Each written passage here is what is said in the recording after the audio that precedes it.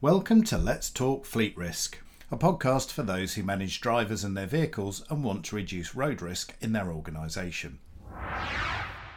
I'm Simon Turner and I'm the Campaign Manager for Driving for Better Business, and in this episode we're going to discuss the thorny issue of driver distraction with Dr. Gemma Briggs from the Open University.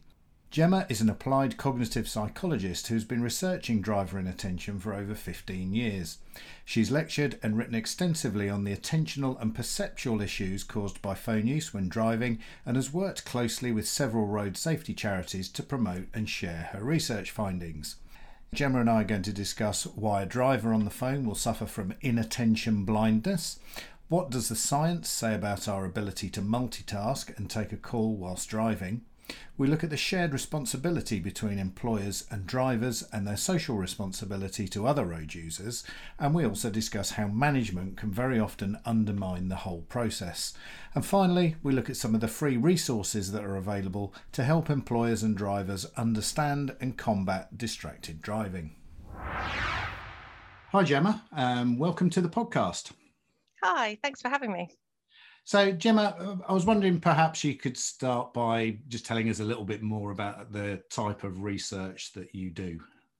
Yeah, sure. So I'm a cognitive psychologist, and predominantly I'm really interested in how people pay attention and how they perceive dynamic and changing scenes.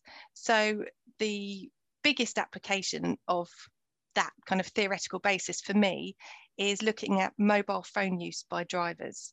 So I'm really interested in what happens within a driver's brain while they engage in a secondary task, such as having a conversation on the phone. So I'm interested in what they do with their attention. Do they try to divide their attention?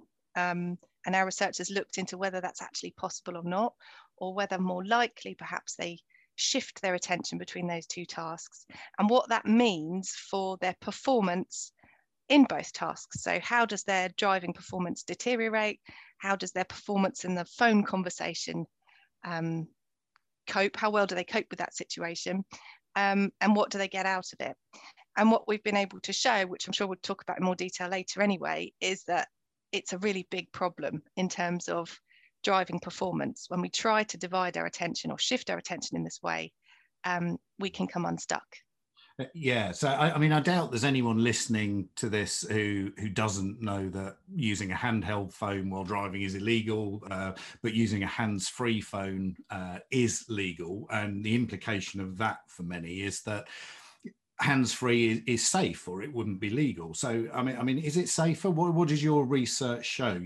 Sure, yeah. So in research terms, it's certainly not just my research or my collaborative research that's looked into this, but what we do know is that hands-free phone use offers no safety benefit over handheld phone use.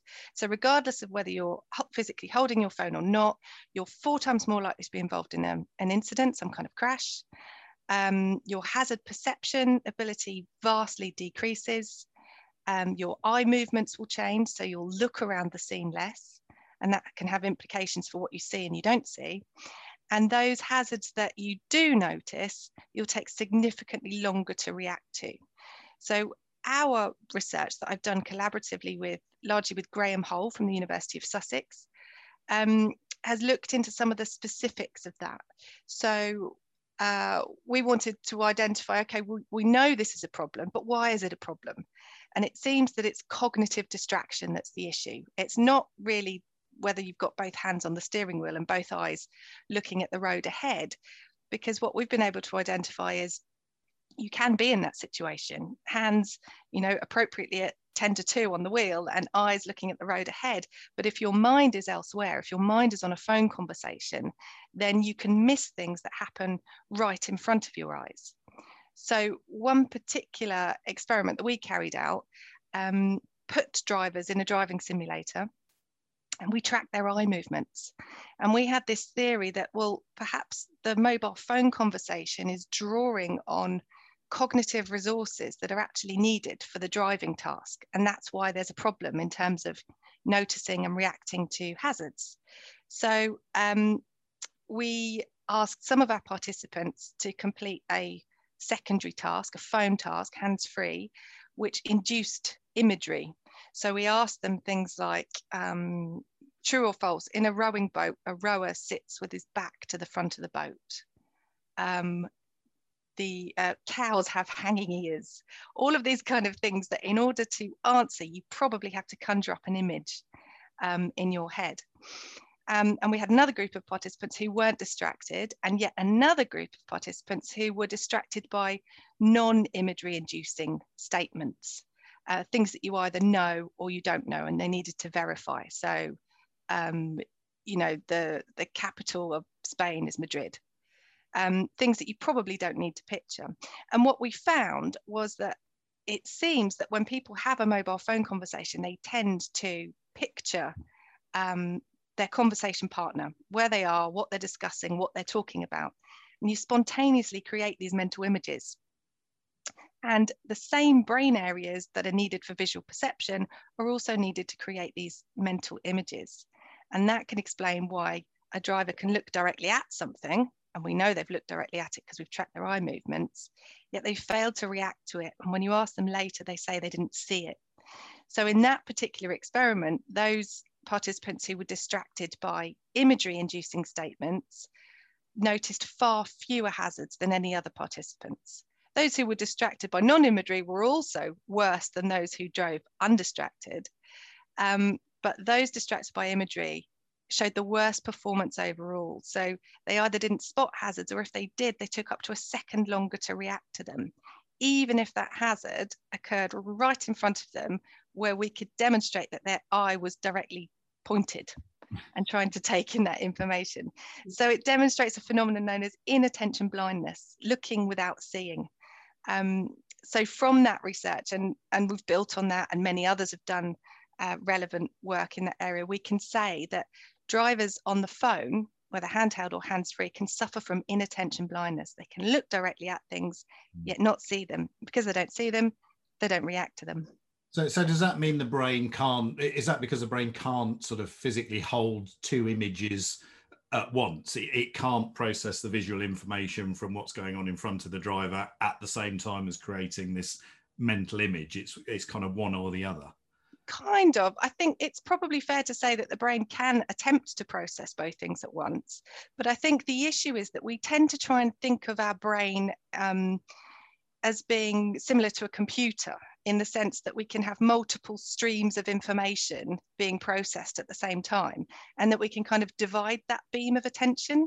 But actually what we know is we tend to switch between tasks rather than divide our attention. So, and that shift can be very quick, so much so that we don't necessarily notice it ourselves. But there will be points in time when our brain isn't actively processing the driving scene ahead of us, the information that we're taking in, because it's busy processing something else, our mental image or whatever that might be. So it's competition for cognitive resources for these two tasks. So both tasks are drawing on the same pool of resources, if you like. And like in any competition, one task tends to win.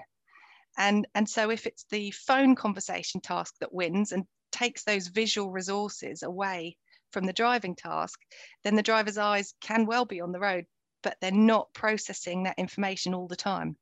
So that sounds like we're talking about effectively multitasking there, isn't it? So exactly. many people believe they can multitask. I can drive and I can use the phone at the same time. Is that not true? It's not that it's not true. It's that I think our understanding of what multitasking is distinct and different from what we know about how the brain works. So what we know about multitasking is, yes, sometimes we can maintain a couple of tasks at the same time, but what we're doing is we're shifting between those tasks. We're not keeping them going at a constant level simultaneously. We're shifting. What we also know is that when we multitask, generally speaking, both tasks will be performed worse than if we tried to do them individually. So it's far better, cognitively speaking, to focus on one task and then do another, rather than trying to do them simultaneously. Of course, that's not practical all the time in everyday life. So we talk about multitasking and we talk about the importance of multitasking, but our understanding of what that means is quite different from what our brain can actually achieve. So if drivers who haven't had an accident while they're on the phone, and there are obviously many of those, and they kind of believe they're a bit invincible, don't they? They think this, I've not had an accident so far. It sounds like they're not recognizing the fact that they've missed so much of what's been going on while they've been on the phone. They don't perceive there's a risk because they haven't been aware of the risk while it was happening. Absolutely. So, I mean, that taps into a really key thing of this whole piece of research, which is that around 80% of drivers consider themselves to be better than average at driving, which statistically is possible, but is also highly unlikely. Someone needs to be average, someone needs to be below average. So, you know, if you're driving along and you haven't had a crash, you haven't been involved in any kind of incident, you tend to be, if you're distracted, you tend to be unaware of how unaware you are. So what will happen is other road users, whether that be other drivers, pedestrians, whatever, will be compensating for your lack of awareness. So in the absence of any kind of catastrophic crash, which you obviously become aware of, a distracted driver, generally speaking, will be unaware of how many, you know, near misses they've had, how many times they've driven too close to the vehicle in front, if they've veered out of their lane. So it's kind of like a confirmation bias for these drivers. The majority think they're better than average. They've never had a crash. They've never had an incident whilst using their hands-free phone. Therefore, they're fine. And what's interesting is that same group of drivers, the majority, will comment that, you know, they fully support laws banning mobile phone use, banning handheld mobile phone use. And many will even go so far as to say, yeah, any type of mobile phone use is really a danger. I can understand that. And other people shouldn't do it, but not me, because I'm better than average and I've never been involved in any kind of incident. So it's a real tension, because you can present data such as ours, you know, empirical data that looks at reaction times and eye movements and all of those kind of, if you like, geeky areas of research that can explain specifically why it's a problem cognitively. But, you know, we're all human. So when we communicate that to people, it's quite common. In fact, it's extremely common that there's a defense of that. You know, this is really inconvenient research. People don't want to be told that they can't multitask, because that's what we're told we should constantly be doing. And they don't want to be told that hands-free mobile phone use is any different from talking to a passenger in the vehicle, because, you know, this stuff is all pre-installed in their vehicles and they're expected to use it by, you know, family, friends, employers, or whatever. So there's a real tension between what we understand about how our brain works and how we can communicate these messages in a convincing way, so that people can't just say, no, sorry, it's no different. Yeah, you mentioned passengers there, and one of the most frequent excuses or challenges to this is, well, how is phone distraction different to talking to a passenger in the car? How is it different? Yeah, I mean, it taps into what we said about imagery and some of our research there. But also it's an issue of shared environment. So a passenger within your vehicle can obviously see what you can see. They can see the challenges that you're facing, and they can regulate their conversation accordingly. By that, I mean, hopefully they will stop talking if they can see that you're facing a particularly challenging driving situation, or they might even help, you know, pointing out a vehicle that you haven't perhaps spotted. Whereas someone on the phone doesn't have the benefit of that shared environment. So of course, they're going to continue to demand your precious attention. In fact, if you stop talking, which is a common thing, you know, your brain will kind of say, I need to process this information. I'm going to stop responding to another task. If you stop talking momentarily on a mobile phone conversation, your conversation partner is likely to say, are you still there? And demand your attention back to them.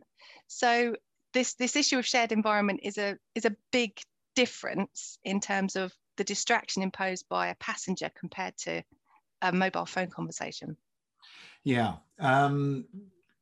Well, I want to delve in a little bit now into what employers can do about this. One of the major driving, this is one of the major driving at work risks for employers. And I don't think there are many employers that don't see it as a risk. They just don't necessarily know how to manage it effectively. And I had Mark Cartwright on the show recently from Highways England talking about Operation Tramline, which is where the police roam the motorways in unmarked lorry cabs, taking film of poor driving behaviour. And one of the most common offences that they see, whether it's truck drivers, van drivers or car drivers, because it captures offences in all of those different vehicle types, is phone distraction, including and a lot of handheld phone use. So employers clearly need to set down rules, and that means putting guidance on mobile phone use in their driving for work policy. What do you think that guidance needs to include? Yeah, it's a really tricky one, because obviously if you're driving for work, for a living, then your employer has a responsibility to keep you safe. But of course, it's kind of a shared responsibility as well. So that the first thing I always say to people making policy for workplace driving safety is that you need to be aware of that shared responsibility. Your employer needs to be very clear that what their position on phone use is. And of course, handheld phone use is illegal. So that position should be clear, but it can still be even more clearly communicated. If you are found to be texting at traffic lights or checking your next drop or doing any kind of handheld activity on a phone, you will lose your job. But from the flip side, of course, from the employee side, it's your driver's license, it's your job. So there's that shared responsibility. But in terms of what the policy needs to set out, whether there's a ban on any type of phone use, which many companies are now taking on board, or if it's just a ban on illegal phone use, you would hope that the law, the existence of the law would cover that. But as I've said, it doesn't. And as you've said, it demonstrably doesn't. So I think there's a lot to be done in terms of policy relating to education. So explaining why it's an issue, not just that it is, or that you'll get sacked if you're caught using it. So, there's a level of accountability, but that needs to be explained and made clear to drivers. So evidence-based education such as ours can help with that.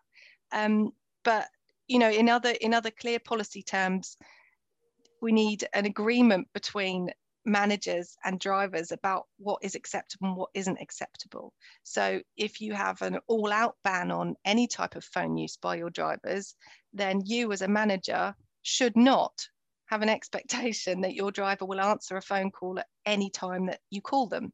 You have to have a clear policy that says at this time in your working day, you need to be parked up and available. There's big challenges there when we talk about delivery drivers, for example. We have multiple drops and, they need to get updated routes and information like that. So I'm not naive to the fact that it's actually a massive challenge if we try to ban any type of phone use in this area. But individual companies must have a really specific, clear policy on what is and isn't acceptable that is followed by all members of that organisation, which sounds really obvious, but we know from the Driving for Better Business survey that came out a couple of years ago that there is a real disconnect in some companies between what management expect and what employees expect, and how that ties in with company policy. Yeah, and I mean, I've spoken to a number of fleet operators now who have introduced zero tolerance phone policies, and the most common argument for not doing it is that our staff need to be contactable, we need to be able to update them, this, that and the other.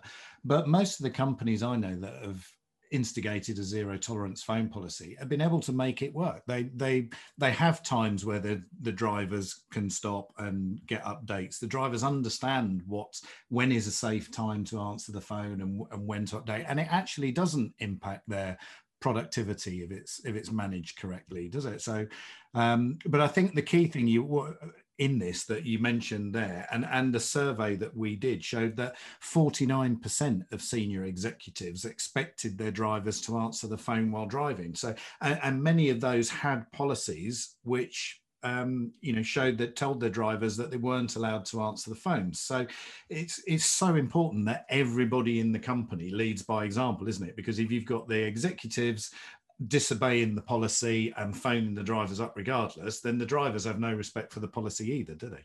Yeah, absolutely. A company policy has to apply to every employee. And if there's even a whiff of the fact that senior executives are allowed loopholes, then you won't get compliance from other employees, because it's a demonstration that the policy isn't effective and won't be enforced. So that comes back to another thing that we know from psychological research, is that you need a clear policy, of course, but if that policy is broken by any employee, you need an appropriate approach to dealing with that. So because otherwise the policy doesn't work as a deterrent to doing what you shouldn't be doing. So as long as there's a clear policy, and it's backed up by deterrence, in the sense that if you're caught doing this, there will be a consequence, regardless of who you are, regardless of whether you're the CEO or one of the delivery drivers. There will be consequences. But in order for that to happen, there needs to be a credible threat of being caught. If drivers know that there's no way of it being detected that they're sending a quick text, or they're answering a phone call from their manager and their manager said, it's okay, I won't tell anyone, then it's not going to work either. So it's a real challenge. So you need that kind of threat, which sounds strong, but you need a threat in order for deterrence to work. And that needs to be backed up by education. So as you're saying, those companies where they have got an all-out ban and it is working, and drivers understand that it's, why it's in place, and understand when they can stop and when they can take calls, I would assume that that's because they've got a very clear policy and they've explained why. And people want to know why. Yeah. They can do certain things. And the resources for drivers, educating drivers, is a really good point. We've just produced something called a Van Driver Toolkit, which is a series of safety updates for drivers, which are free to access for employers. And one of those safety updates is around mobile phone distraction, and it shows the consequences of doing it. It shows there's some helpful tips on how to not do it. It explains in very simple terms, in a very short piece of collateral, it explains what the drivers need to know so they can make their own decisions, informed decisions around that. And employers are free to download those and share those with their drivers. So I'll share the link to that in the show notes at the end. So we talked about the survey Driving for Better Business had done earlier, and something else that came out of that survey was that I was quite staggered by this statistic, but 1 in 6, so 17% of those who drove for work, and we surveyed over 1,000 drivers. It was a professionally conducted survey. 1 in 6 of them said they'd been involved in an incident while on the phone to their boss or a colleague. So, we've got the proof that this is quite clearly a problem for businesses. Now, many of those wouldn't have been injury collisions, but it just shows how reducing phone use can reduce the chance of even damage-only incidents, which then disrupt the business and result in expensive damage repairs. So, I mean, that's another thing for another reason for businesses to look seriously at curtailing phone use while driving, isn't it? Absolutely. I mean, in terms of costs, of course, as you say, not all incidents will involve, contact collisions, or they might, and you've got damage, of course. But yeah, so there's also the level of social responsibility for companies. So of course the company wants to save money. Of course the company wants to keep their employees safe, but equally they've got a social responsibility to keep other road users safe from their potentially distracted drivers. So there's a reputational issue as well, of course, but all of us who use the roads have this social responsibility to interact appropriately on the roads network. Now, again, that might sound very naive, but that's how the system has to work ultimately. And when it breaks down, it can have quite catastrophic impacts, of course. So yeah, it's certainly in the interest of individual companies as well as wider society to tackle this problem, because we do know it is a growing problem, not just amongst people who drive for work, but amongst the general public. Self-reported phone use, handheld and hands-free, is on the up, is increasing. And so with a number of police recorded incidents that are attributed to distraction. So it's a real problem. Yeah, no, it is, and we've seen that from our research as well. And as I say, the Operation Tramline footage that we've seen from that as well. So it is. Gemma, have you got any resources that we can share with listeners that might help them manage phone distraction among their drivers? Yes, certainly. So because I'm based at the Open University, we've got an online learning platform that's entirely free called Open Learn. And myself and my colleague, Dr. Jim Turner, have created a couple of interactive activities that are freely available that sit on Open Learn. So these are kind of evidence-based activities. They're gamified, if you like. So the idea is that it takes about 10 minutes to complete. You go along and you experience distraction for yourself. So in the first one that we've got, it's called Are You a Focused Driver? You watch a very quick series of clips, some of which may contain a hazard, and you're asked to look out for those hazards. And at the same time, you receive a phone call from a very demanding friend who's giving you a shopping list of things that you need to remember. So the idea is that you're engaging in a cognitively demanding task as well as driving, as well as looking for hazards. You're then asked a couple of questions about that phone task and about what you remember, because we want to know how you perform in both tasks. And then you're asked about which hazards you notice and which you don't. And people are given immediate feedback. So they get a score for their phone conversation answers, and they get a score for their hazard perception. It's been done by thousands of people. What we've found is that people tend to do well in one task or the other, not both, which is entirely backing up the research that we've done and many others have done too. So it's a nice little, hopefully fun and non-judgmental approach to education. And once you've completed the task, there's further links where you can find out more information. There's a video of me talking about research in this area and again explaining why it's a problem and why you might have just completed this and not done too well. The second one we launched at the end of last year. It's called the Mobile Office Challenge. And this one might be particularly relevant to people who drive for work, of course. The idea is that obviously a lot of people drive for work, and so their phone, their car in effect does become a mobile office. And in this one, we were quite interested in looking at confidence, driver confidence, that you've noticed all of the hazards and that you've performed well in that phone conversation. So in this interactive, without giving too much away, you are put in the position, you're told that you're a wedding planner driving between appointments, and you receive a phone call from a couple whose wedding you're planning. You need to keep track of what they're saying so that you can plan their wedding appropriately, and at the same time you need to look out for hazards. And then you're asked some questions along the way. How confident are you that you've noticed all of these hazards? How confident are you that you can meet your client's needs? And again, unsurprisingly, we found that people tend to do well in one or other task. In this one, there's a nice distinction, because you get to first complete this hazard perception task with a phone conversation, and then you do it without a phone conversation. So you can compare your own performance between being distracted and not being distracted. And in terms of hazard perception and how well you do, unsurprisingly, those who are just doing the hazard perception tasks tend to perform much better. So, and then again, there's more information and more links and answering frequently asked questions and things at the end. So the idea is that these are freely available. They've been adopted by various police forces who've used them as roadside education tools, for example. But yeah, the idea is that it's a way of explaining why it's a problem, not just that it is, and allowing people to experience their own distraction, which means they can't then say, yeah, but this doesn't mean me, because they have seen their results themselves.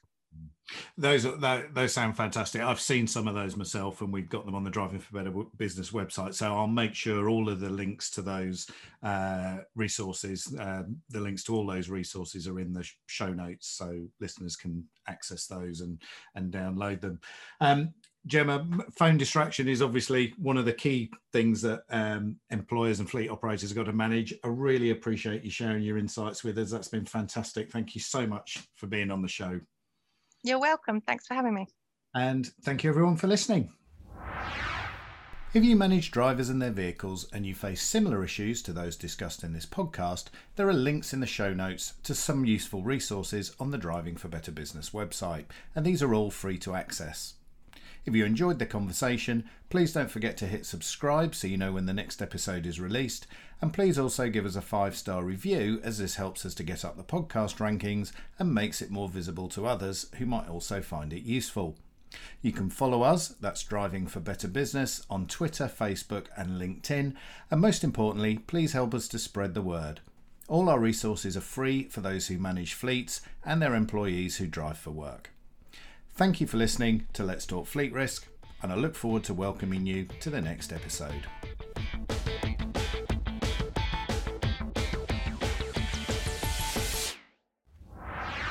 Brought to you by Driving for Better Business.